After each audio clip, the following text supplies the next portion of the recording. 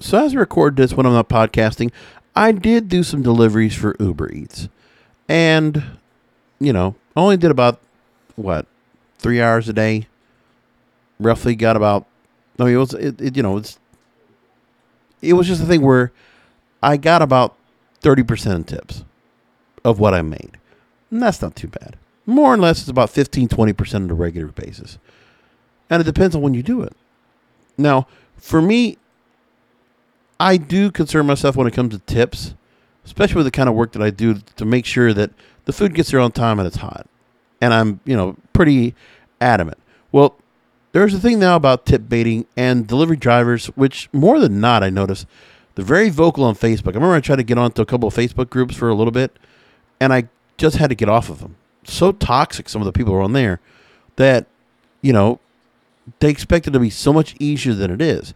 Like, you still got to do a little bit of work, but it's the work that you can do that's really simple because it's what you're doing. It's like it shouldn't be that hard. Anyways, an Oregon man is trashing tip baiting, whereby cruel customers promise a large gratuity to delivery drivers on online apps, only to reduce the amount after the food has been dropped off. I didn't know you could do that. Like, after you can put that in, I didn't know you could change the tip in the middle of it. No? Owen Lindstrom, he delivers meals through Uber Eats. He went on TikTok earlier this month to blast stinging schemers in a video that got almost 5 million views. Quote, in food delivery apps, the customer has the ability to increase or reduce the tips after drop-off. Tip baiting is when a customer offers a large tip to get their food faster, then take it away at the end. While it's good to protect the customer from having bad service by holding the tip over your head, it leaves a big opportunity to screw over the driver. What I do notice, too, is that, and this is what Uber drivers need to understand. I don't know if this works for DoorDash or other places, but I do notice quite a few times that certain food deliveries, there will be a certain amount, and I'll always get emails about getting an adjustment of my fares. And I'll notice it's usually the food orders that will just get it'll be come from $2 to $9.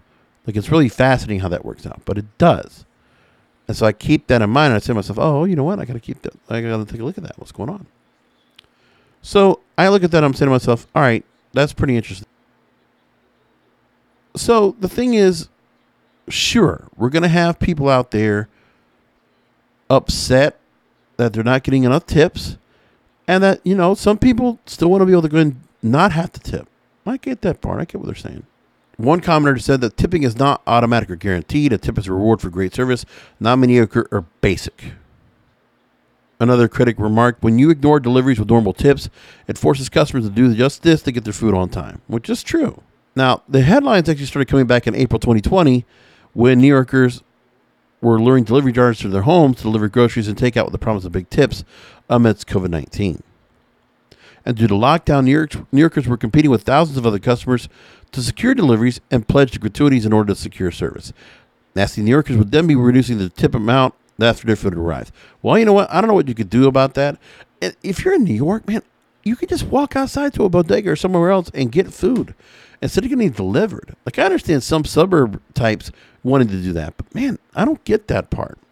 And when I do deliver, I will say this too, that a lot of your fast food places, specifically McDonald's and Chick-fil-A, are fantastic at taking care of deliveries.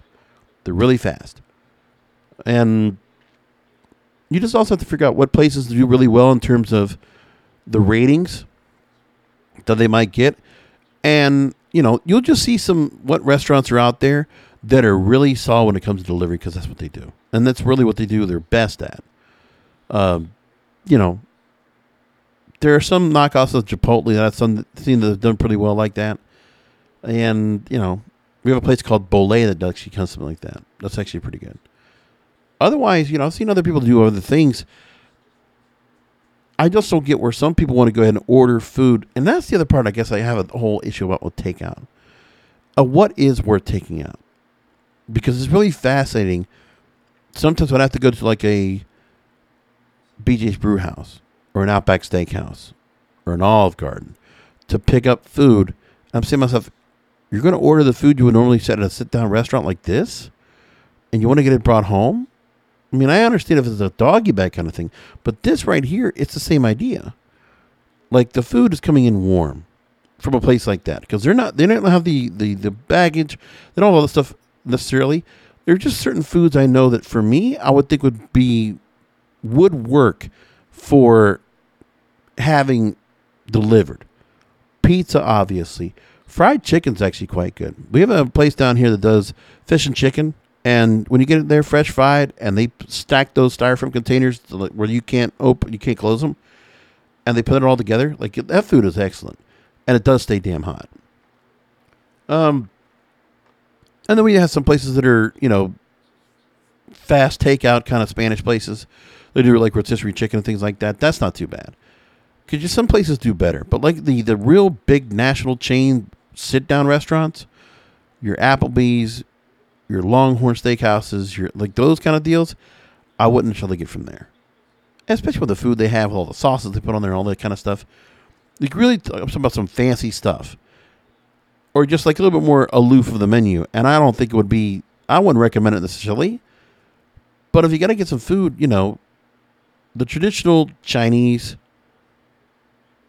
or pizza or I don't know what else much more there is that I think would really work effectively. But I mean, that's for some people to go and figure out for themselves. Anyway, that's all I got to say about that. There's always more I'm going to talk about delivery and rideshare and stuff like that because I've done a lot of it and I could tell you a lot about it. And if you want to hear more about it, please go and reach out to me. Hit me up on Twitter, Facebook, Instagram, Snapchat, TikTok, at King of Podcasts. I'm there everywhere. And I'm going to leave it there, and I'll talk to you next time.